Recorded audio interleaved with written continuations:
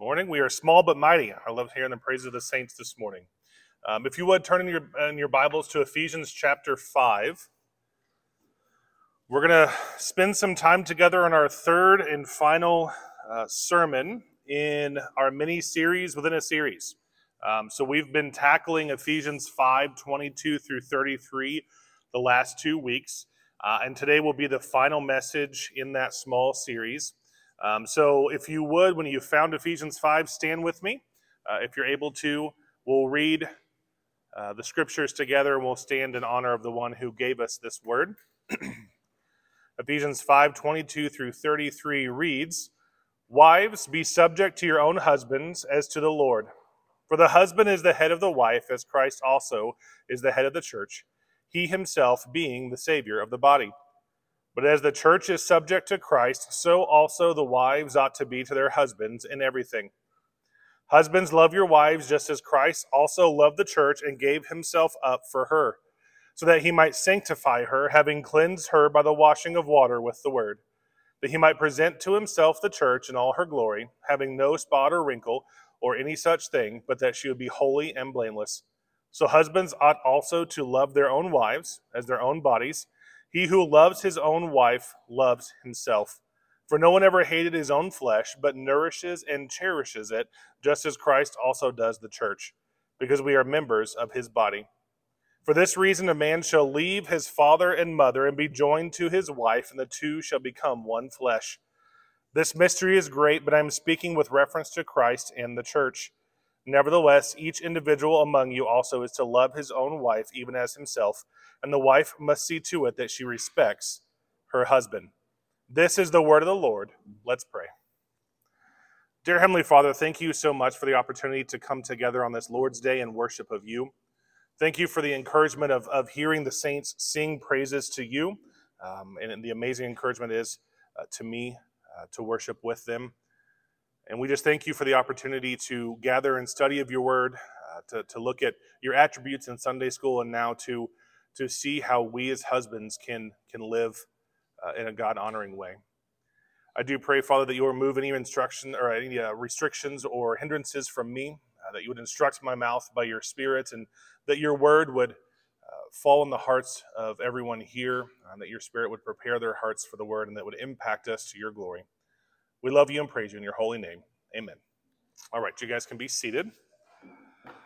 So, if you recall, a couple weeks ago, we took the first portion of this passage, because this passage, if you guys remember, I described it as kind of a Venn diagram. So, it's got three different topics intertwined, really laced throughout the 11 verses. And those have some overlap, but it's pretty much three distinct topics, which is wives' submission, Christ and the church, and husbands. And so this last week, we're going to talk about husbands. And similarly to whenever I addressed the first few verses of this passage in wives submitting to their husbands, I first addressed multiple things at the very beginning, at the outset, that our culture has inundated the church with, have pushed on ladies, have brought up about submission, have brought up a lot of it stemming from feminism, and a lot of issues in the household caused from misinformation about submission. So I want to address similarly today husbands with some things that we need to get out in the open first, some things that are incorrect ideas of headship and leading the home, and how the husband should act towards his wife, because there's a lot of things that our culture, and especially in the church, has caused ditches to be on both sides of the road. And there's a lot of things. So there's two words, men, I want you to think of, keep in your mind: dominate and abdicate. Those are two ditches that are the most common for husbands today: to dominate or to abdicate. And so men have a tendency to, culturally especially, abdicate. And what abdicate means is to shun the responsibility, to set it aside, to give it to someone else, to not do the job that husbands are called to do. And so men are seeing a higher rise in abdication. You see it in our culture. How many TV shows do you see that portrays the dad as dumb, doesn't know what he's talking about, doesn't know what he's doing. The mom has to take charge and do all the things. And so it's ingrained in our culture that men, again, a rise in feminism is largely to blame for this, but that men are not able and capable to do the role that God has called them to do. And so men, we tend to abdicate. We just set it aside and go, well, I guess I'm not going to do a very good job, so I'm just not going to do it at all. And so we set aside our responsibility. So that's one ditch. So think of this like a road. The other ditch, or the pendulum swinging too far the other way, is, believe it or not, seen more often, it's in both, but more often in the church than it is in the culture. And that is domination. Domination. And that is swinging the pendulum too far the other direction.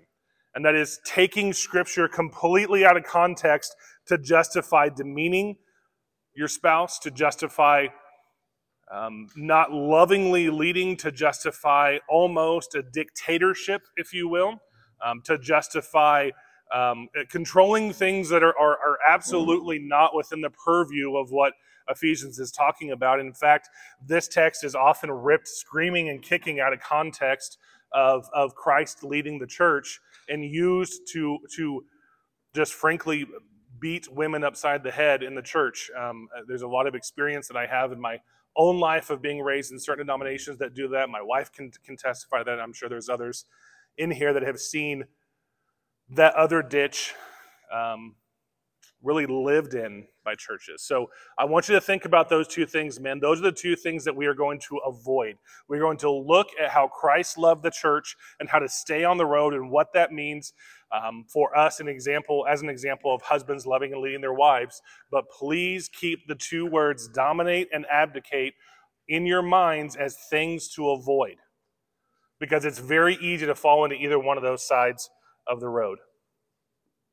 Another thing that I want to clarify is what we're going to talk about today, husbands, is not about waiting till your wife submits. There's some that say, well, I'll lead and I can do the things that God called me to do in this passage, and I can love as Christ loved the church. As soon as she submits, I'll do that. Because if you look at the text, it says wives submit, and that's what Paul talks about first. Well, I challenge that very heavily because, first of all, Paul spends over double the amount of words speaking to husbands than he does the wives. And in true Greek fashion, the most important part of the speech is often what is included with the highest word count. That's just how they articulated themselves. Not to mention, in nowhere in Scripture, nowhere at all, does it say, husbands, love your wives when she acts right. It's not what it says. Just as it doesn't say, wives, submit to your husbands when he acts right. We talked about that a couple weeks ago. And so one of the things I want you to set aside is the fact that your obedience to Christ and how you lead your family is dependent on how they act, because it's not. And let me tell you, God's love for you is not dependent on how you act either. Keep that in mind. Headship is truly about authority. Being a husband is about the sanctification of not only the husband, but also the power of God in us through the indwelling Spirit to then help sanctify our family and to lead them in the way of truth. So this message is a very application-heavy message. I just want to prepare you for that, because we're going to take principles that we learned last week. We're going to take the principles of sermon number 2. And so wives, I want you to think back. 2 weeks ago, we talked about wives submitting, and I said, look forward to the coming message because we're going to talk about Christ. So wives, you're basically looking forward to message 2 as the pinnacle. Christ is the pinnacle. Husbands, we're looking back to what we learned last week as the pinnacle. So think of Christ as the absolute focus of this text, and then we take our direction from that. I'm going to read a small quote here because I think it sets us up today for what we're going to learn, men. Husbands cannot understand their daily responsibilities in a marriage without understanding that their primary purpose as heads of household is to help all persons in the home fully apprehend the Lord's grace in their lives. He goes on to say, biblical headship is simply the exercise of a God-given authority whereby a man does all that is within his power to see that love, justice, and mercy rule in his home, even when fostering such qualities requires his own personal sacrifice. So men, today we have a tall order. This sermon, full transparency, has wrecked me this week. Okay? This is not Pastor Josh preaching from a point of having arrived. This is not an idea of me saying, I practice this perfectly. By God's grace, I'm certainly better than I have been, but I'm not there yet. So men, let's learn together, as this has challenged me, because our calling is high. Our responsibility is weighty. So let's help each other to live as godly men in our homes. So number one, we're going to be in verses 25 through 27 for a few moments. Number one, if you have the sermon notes, is love her as Christ loves. Love her as Christ loves. So we begin in 25. It reads, "Husbands, love your wives just as Christ also loved the church and gave himself up for her, so that he might sanctify her, having cleansed her by the washing of water with the word, that he might present to himself the church in all her glory, having no spot or wrinkle or any such thing, but that she would be holy and blameless." So I want us to understand, first of all, men, that husbands love your wives just as Christ also loved the church. Means that everything that Paul is about to tell us, everything that we discussed last week, you're going to hear a lot of similarities. Remember last week when I said, pay attention, guys? We're going to see a lot of similarities to how Christ loved the church that we are going to practically apply today. And that is heavy, heavy material to think about. Husbands, love your wives just as Christ loved the church. And then Paul goes into a description of how Christ loved the church and what he did for her. So he begins first with a loving sacrifice. If you guys recall from last week, just as Christ also loved the church and gave himself up for her. Now, I want to start by saying that nowhere in the Bible is love described as taking advantage of others for personal gain. Nowhere in the Bible is that described as love. And yet in our marriages, husbands, do we not sometimes, not all the time, but more often than not in some cases maybe, especially when we were younger, do we not sometimes put our own needs above our wives? That's not the definition of love, is it? We sometimes take advantage of the fact that our wife does certain things or acts certain ways so that we can then get personal gain out of the relationship. The primary thing that we have to understand is that love is a sacrifice. The definition of love, God is love. The definition of love is action. Christ showed his love for us by what he did for us. So therefore, men, we show our love for our wives by the sacrifice that we make. Now, there's a lot of men that read verse 25 and they say, oh, yes, I will absolutely give my life up for my wife. I will 100% give my life up for my wife. The second someone breaks in, I'm jumping in front of that bullet. You don't have to worry about that. If there was a house fire, I'd run back in to get her. You don't have to worry about that. I will give my life for my wife. Great. I applaud that. We should be willing to sacrifice ourselves in that manner. But do you open the car door for your wife? Do you help her with her responsibilities with the children? And I'm just using examples. I'm not saying that's how your household has to function. Please understand. What I am trying to say, though, is to pinpoint the example that we as men sometimes fall into the ditch, another ditch that would say, you're just called to sacrifice your life when that has to happen. Well, let's think about the reality of that. The chances of us having to fend off a robber in our home in Marshfield, Missouri are probably pretty small. I'm not saying it can't happen, but the chances are relatively low. This is not about protecting her from a break-in, although we should be doing that. This is about sacrificing all of yourself for your wife. We as husbands have to understand that it is not about us. The example of Christ is putting the needs of the church before his own position and comforts. He laid aside his seat of glory at the Father's right hand for the church. He had no home on this earth. Foxes have holes, birds have nests, but the Son of Man has nowhere to lay his head. He sacrificed his own comforts, even as putting on flesh, he didn't have comforts on this earth. He laid aside what he had for the church, sacrificing not only his life, but how he lived as well. So think about that, men. Loving your wife is about action. Another thing that Christ did for the church, if you recall from last week, is loving sanctification. He lovingly sanctified the church. Now, I want you guys to pause for a second. Don't get too excited or too nervous. We can't physically sanctify our wives. That's Christ's work. Okay? But what we can do is live in such a way that our wives are being sanctified by our leadership.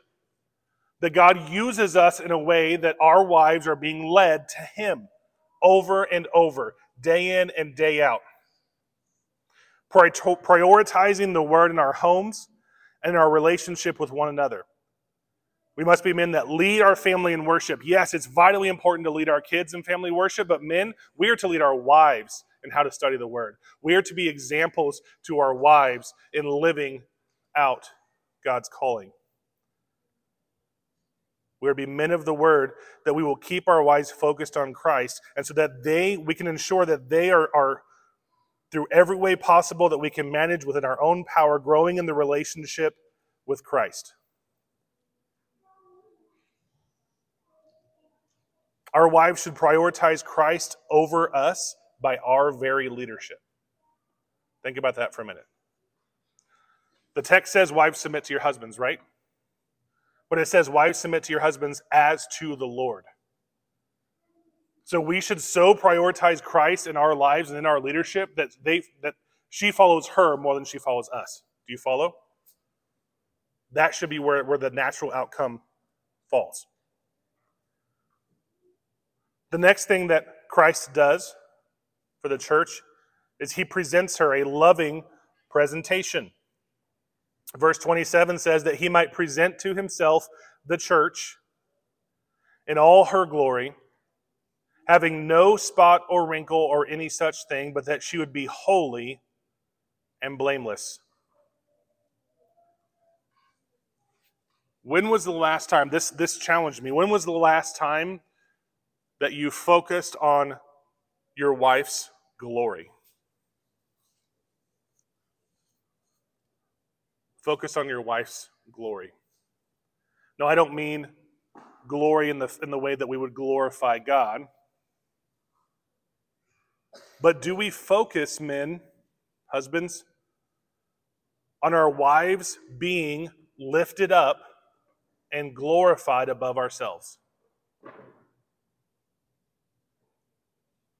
Because that kind of brings a whole nother level. Yes, we know we're to provide. Okay, we're going to talk about that in a few minutes. We're to make sure there's a roof over the head and cars and food. But when was the last time we focused on our wife's glory, presenting her to others and to Christ as glorified, as the gift that she is to us? Are the decisions that we make, the way we communicate and how we lead for her, is it for her glory? Is it for ourselves? Where's the priority at? Do we make decisions based on what is best for her or what is best for ourselves? Do we have to diminish our wives so that we can feel better about who we are?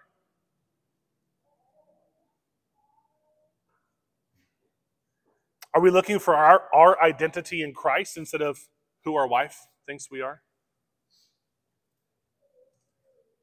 Those are some challenging questions that I had to wrestle with this week, and I would encourage you men to think about those. How do we handle our wife's glory? Is she protected from spot or blemish?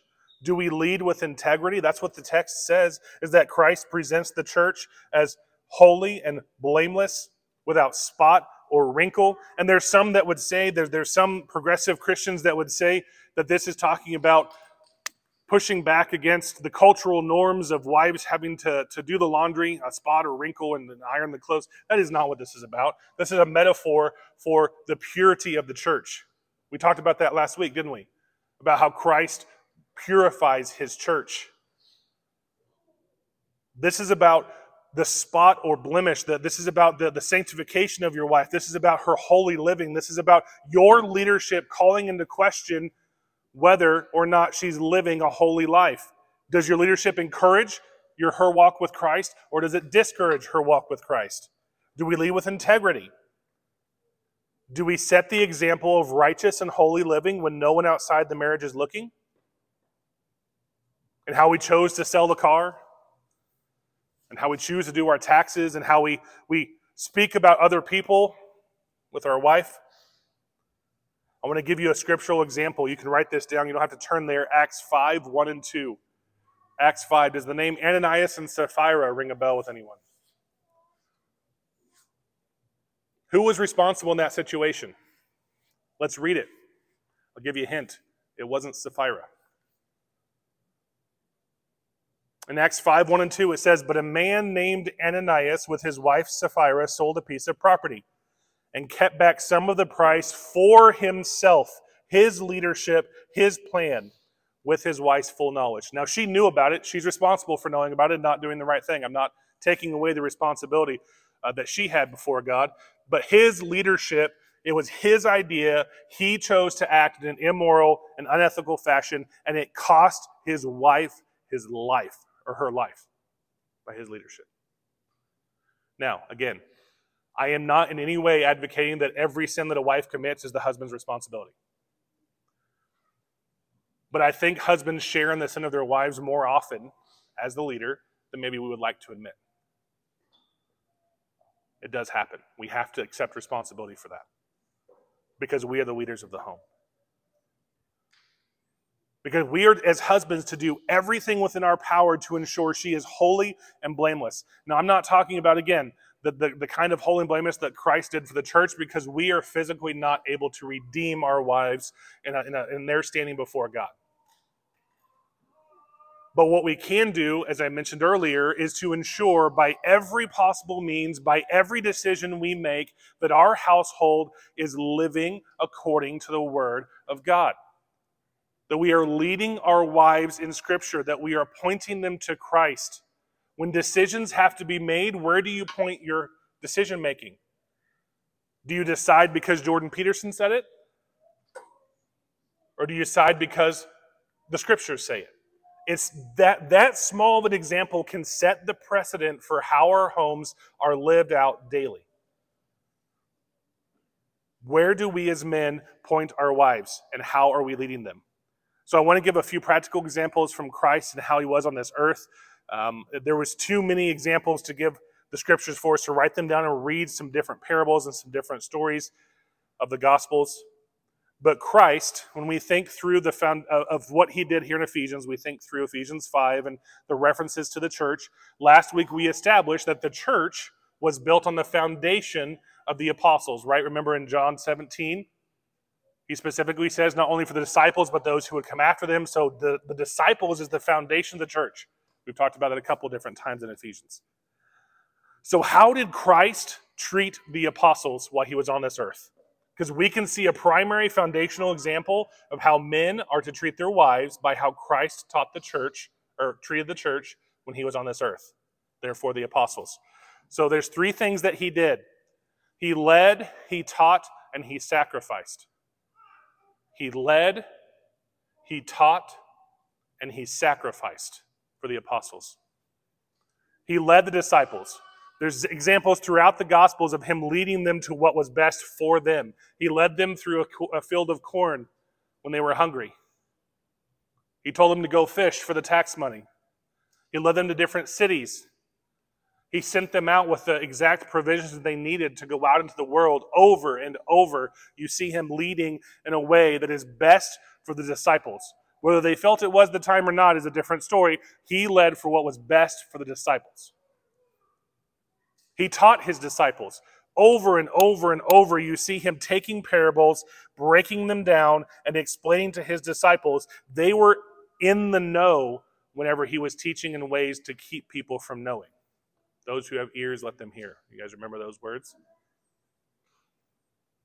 He taught them parables, Old Testament references. He used Scripture to teach them about himself. And then he sacrificed for his disciples. And I don't mean just on the cross. And yes, he absolutely sacrificed his life on the cross. But he sacrificed his life daily.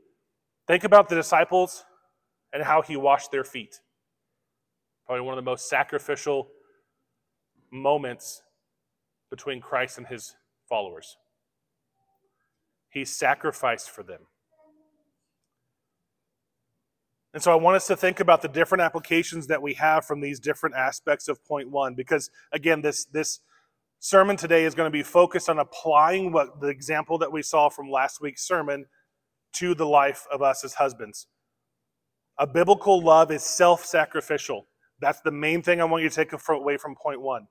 Biblical love is self-sacrificial.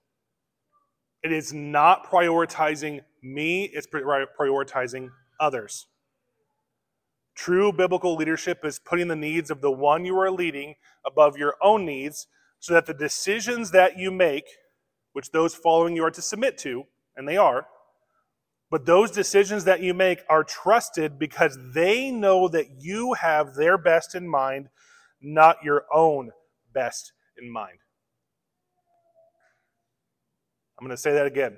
True biblical leadership is putting the needs of the one you are leading above your own needs, so that the decisions that you make, which those following you are to submit to, are trusted because they know that you have their best in mind, not your own best in mind. That's a wild difference in what the world would say leadership is, isn't it? It's a wild difference. And I would liken this to trusting the sovereignty of God. We are to trust the sovereignty of God because, number one, he's sovereign. But number two, we know by his example in Scripture and his revelation to us that he is doing what's best for us. Even when it's hard to see, even when it hurts, even when Abraham had to take Isaac to the mountain, in the end, Abraham was closer to God. Job lost everything he owned. In the end, Job knew God better, which was ultimately better for him. That's the definition of true biblical leadership. Point number two, if you have your notes, point number two, love her as you love yourself. So now Paul's going to use a different analogy. So he's talked about as Christ loved the church, and he's still going to interweave that in here, but now he's using a different metaphor. In verses 28 and 29, it says, "So husbands ought also to love their own wives as their own bodies. He who loves his own wife loves himself.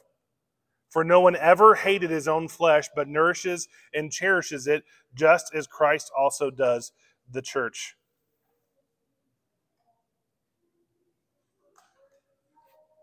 So remember, when we think about love, that it is self-sacrificial. Now he says the love that you're to have is for your wives is as though she were your own body. Your own body.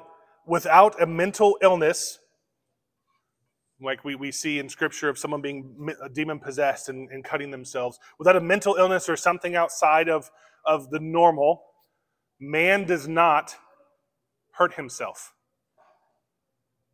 Self-preservation in man has been blamed for vast majority of large accomplishments in the human race, right? Let's think about it.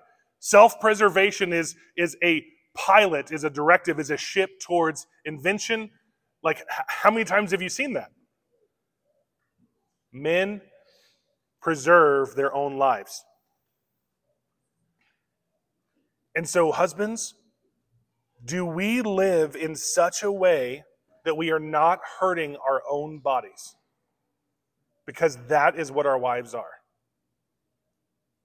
In our tones, in our interactions. In fact, in verse 28, or verse 29, it says, "For no one ever hated his own flesh." I want to address that word hate here. Because in our culture, hate means a complete and utter disgust or repulsion. Don't want to have anything to do with it. But in this context, the hate here is about alienating. It's not about a complete and utter hatred and disgust as we would think, but it's about alienating or being hostile toward. Men, we can so easily fall into a rut in living life and trying to do all the things that we have to do. And I'm not saying that we don't have a lot on our plates, but that is no excuse to alienate our spouses.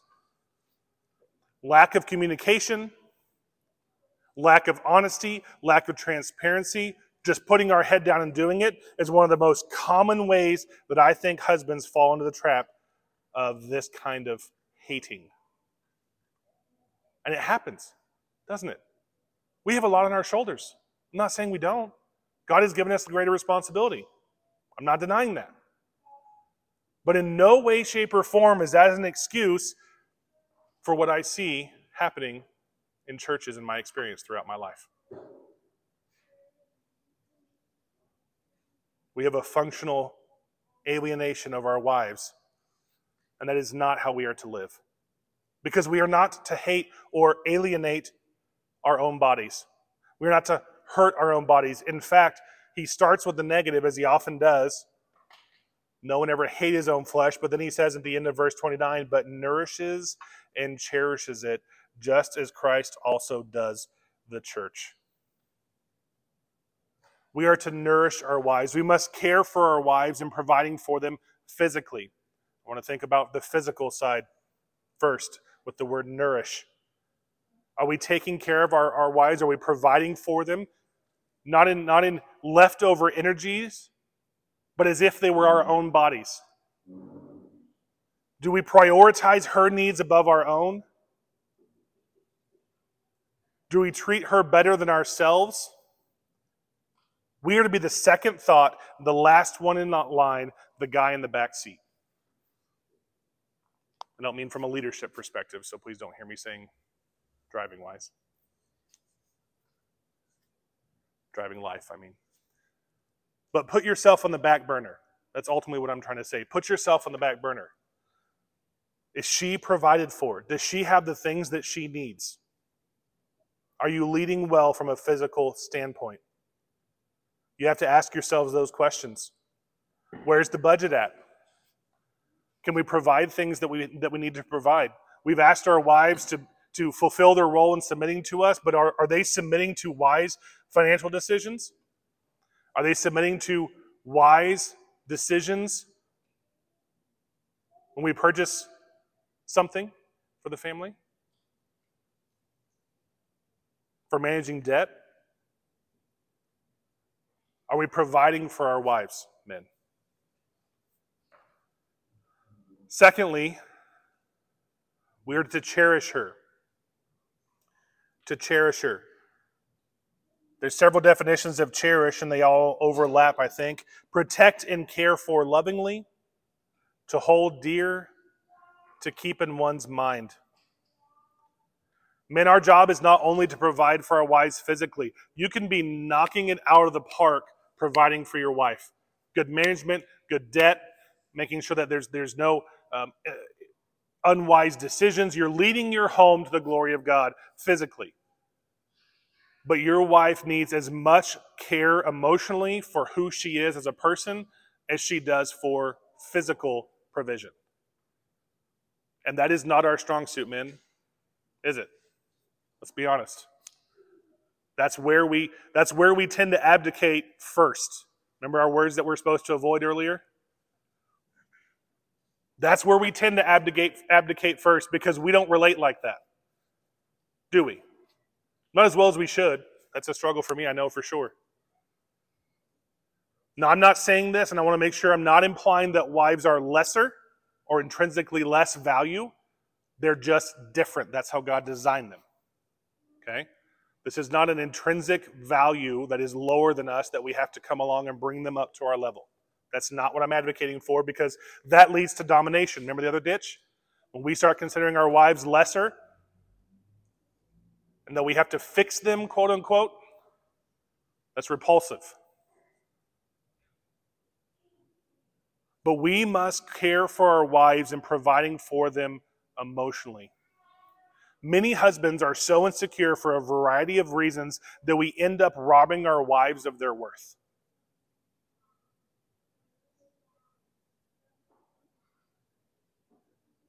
We have to be careful, men. And you have to do it in such a way that your wives understand it to be you cherishing them. If your wife doesn't like flowers, buying her flowers and going, this is what the culture says works, that doesn't communicate that you cherish her, does it?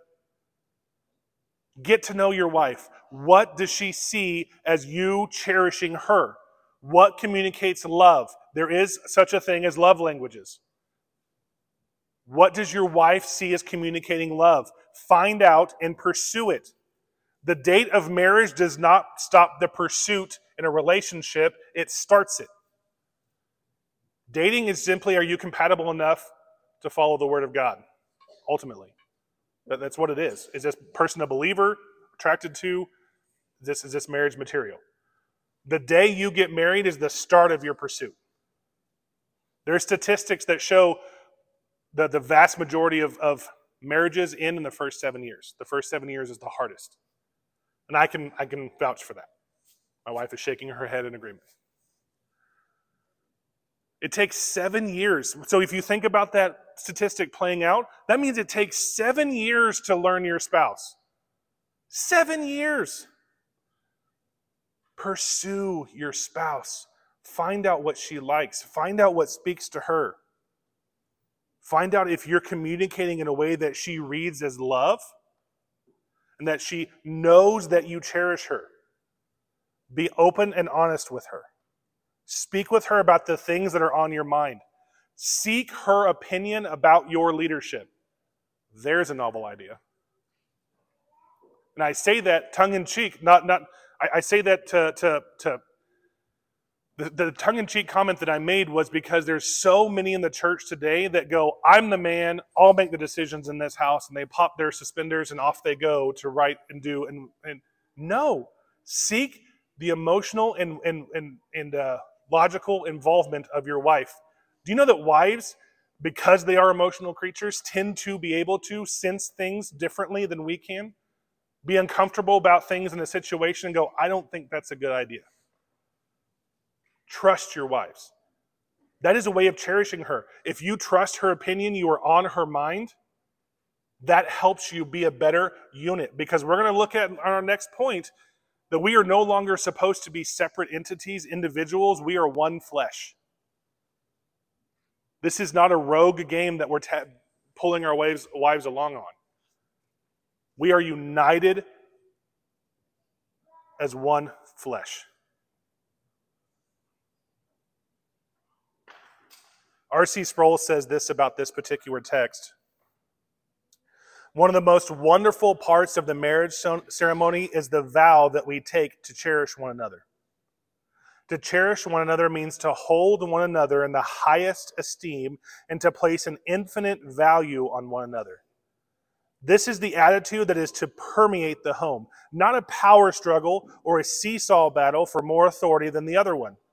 Rather, the man is to love his wife as he loves his own flesh. A man takes care of his own flesh. He feeds himself, eats, drinks, nourishes his body, and protects it. He has a strong instinct of self-preservation. He is to love his wife even more than he loves himself. Think about the nourish and cherish idea, men. Because this goes right in line. Our application here goes right in line with what we talked about in point 1. We are to present her as glorious, provided for, led, sought after, of value, so that she sees her worth in Christ and that we are leading her towards Christ, that her value comes from Christ. Do you see how that goes hand in hand? She doesn't receive value because we give it to her. She receives value because she is a follower of Christ. And we lead her as such. It is a weighty task. It is weighty, and it is one that is not to be taken lightly. We must raise her above ourselves. Number three, love her as though you're one. Love her as though you are one.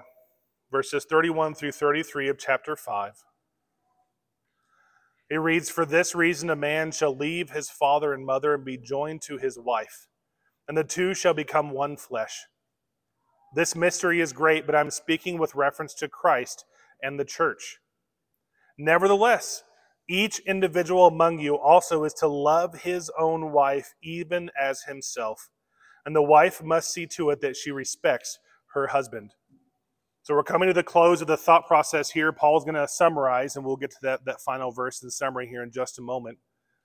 But before we do, I want us men to understand, and wives as well, that this has been established from the dawn of creation. Paul here quotes from Genesis chapter 2 and verse 24. This is how he designed it at the beginning. This is how he designed it to be for all of eternity.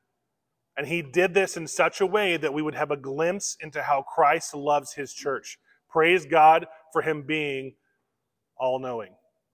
He gave us something that we could physically and tangibly wrap our minds around to understand Christ's love for the church that was going to come some 2,000 years after that. 4,000 years after that, excuse me. A long time. And so this example that we have set down from creation means it is not to be questioned. It is not to be toyed with. It is not to be changed or altered. We don't take it and have 2 men and 2 women, multiple men and 1 woman, vice versa, a man who thinks he's a woman, anything else. It is 1 man, 1 woman from the foundation of creation, and everything outside of that is sin. Everything. This is established and we are not to question it. And this marriage is 2 being 1. That's why Paul quotes it. The 2 shall become 1 flesh. But first, I want to make a comment before I go too far into that. Men, your wife is your priority, not your mother. I'm not pointing any fingers. I'm just saying, I've seen it happen, okay? Not your father, not your brother. I'm not saying to abandon them. You are to respect them because Christ says, the scriptures talk about respecting your father and mother, okay? But the priority is your wife. That is your priority. You are to leave your father and mother and cleave to your wife, 2 becoming 1 flesh. Paul is trying to make sure that he gets across in this entire text from front to back that the husband has to recognize that the wife is an integral part of who he is. God created woman as the helpmate to complete him. It is not good for him to be alone. Paul is trying to make us stubborn, individualistic, lone rogue, lone wolf men who think we can conquer the world by ourselves understand that God created our wives to complete who we are. And that we do not function, we are not fully who we are designed to be without wives. The wife that God gives us, excuse me. I'm not saying you have to go get married. There's a section of scripture about that. But please understand, if God has chosen you to get married, your wife is there to complete who you are. It takes the 2 to become 1 flesh. That's what it says. The 2 become 1. And this is an example of the covenant that Christ made with his church. It is the 2 becoming 1 in covenant, not only physically and intimately in the marriage bed, but the 2 becoming 1 functionally, no longer being seen as individuals, but 1 body. Yes, there's an aspect of individual relationship with Christ, and I know I've mentioned that several times, but functionally, we are no longer 2 individual people. We are 1 to the glory of God. And so we have to make sure and prioritize that message because that is how God designed it from the very beginning of time. And he goes on to say, Paul says, it's a mystery.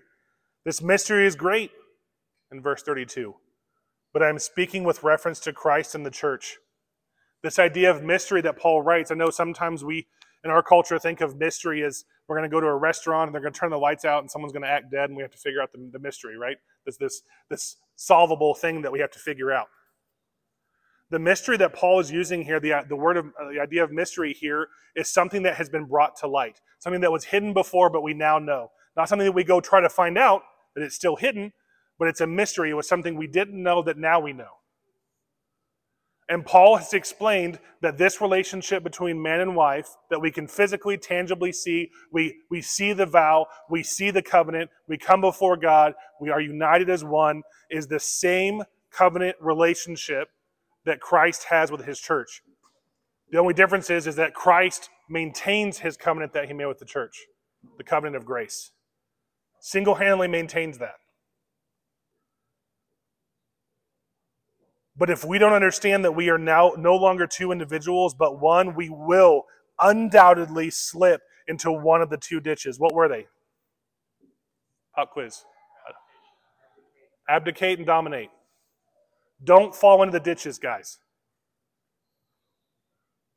We are to absolutely understand the intimate connection, the completion of who we are as individuals happens in marriage. Men, we need our wives. Not in a tongue-in-cheek matter like, well, I couldn't survive without her because she cooks everything. That's not what I'm talking about. Although I can't cook, so there's some truth to that.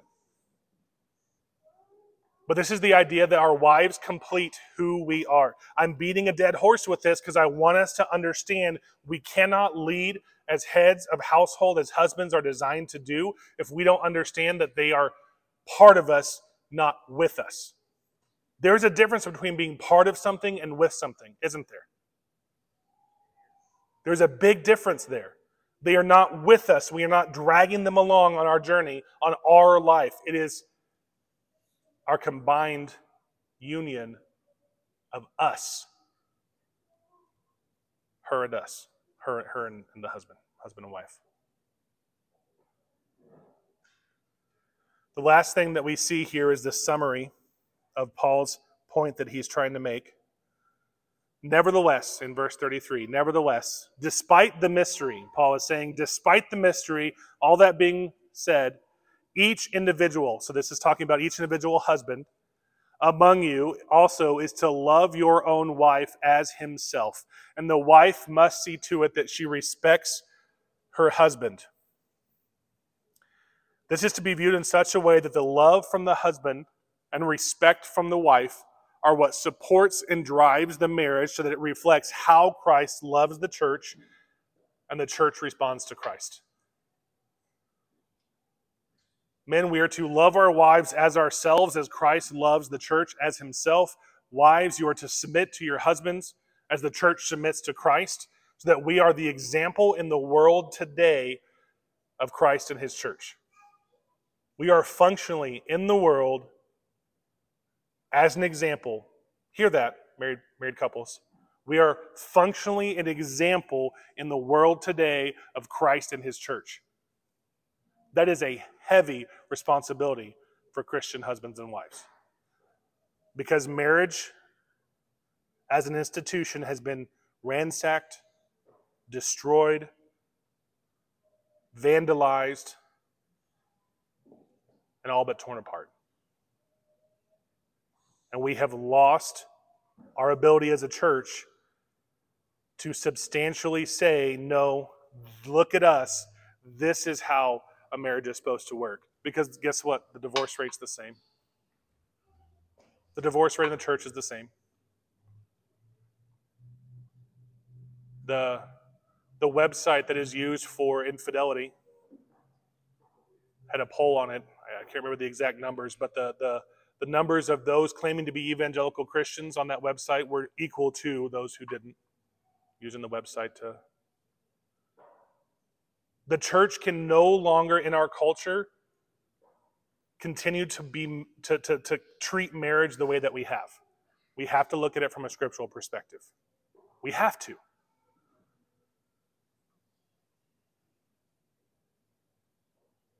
So the husband and wife are one. The application overall from this third point, we are one body in covenant together to worship and glorify Christ. We are united together for that very purpose. So as I mentioned, this was going to be a heavy application message. I know sometimes that can be weighty and it can feel like browbeating. It can feel like there's just too much. I can't go out and do all of this. But I want you guys to remember, as I get ready to conclude this entire series, The pinnacle of this message, of this series, was Sermon 2. Wives, looking forward to your position in Christ, because you will not and cannot submit and live as wives are called to live from a scriptural perspective without your identity in Christ. You cannot do it. Husbands, you cannot and will not lead your home and love your wives as you're called to do if you do not look at your identity in Christ. You have to look back to what we talked about, Christ loving his church. We have the power of Christ within us. He fills us. We are united with him. His Spirit indwells us. Our identity is Christians. We are in Christ. So understand that the bridegroom, Christ, we are his church, and we are united in him just as husband and wife are united in one flesh. That is how we accomplish and are able to accomplish what we are called to do as husband and wife. It is in him, resting in the work that he did to redeem us. There is no greater mystery in my mind. There's maybe not no greater, but a very high level of mystery wraps around the idea that God thinks it's the best idea to take two miserable sinners and put them together for all of their lives. But he redeems them first. He indwells them first. He brings them together and he says, I am here to help you live as new creatures. And that's the only way that we're going to be able to accomplish that. So we have to understand what the roles are. The last thing I want to leave, and I'm going to read a small quote and we'll be done. I want to caution each one of us here. Husbands, if during the sermon about wives submitting, the only thing you could think of is, I hope my wife is paying attention, you've missed the point of today's message. Wives, if the only thing you can think of during this series is, man, I hope my husband is paying attention, you've missed the point of the message of this text to you. This text is here so that each individual will be responsible before God and understand how their role in the marriage is supposed to work. Do not dismiss the message for yourself and your own position in the marriage because you're so focused on what your spouse is or is not doing, because that's not what the text says to do, is it? There's a directive for each member of the union together, and that member, that side of the union, has to focus on their responsibility.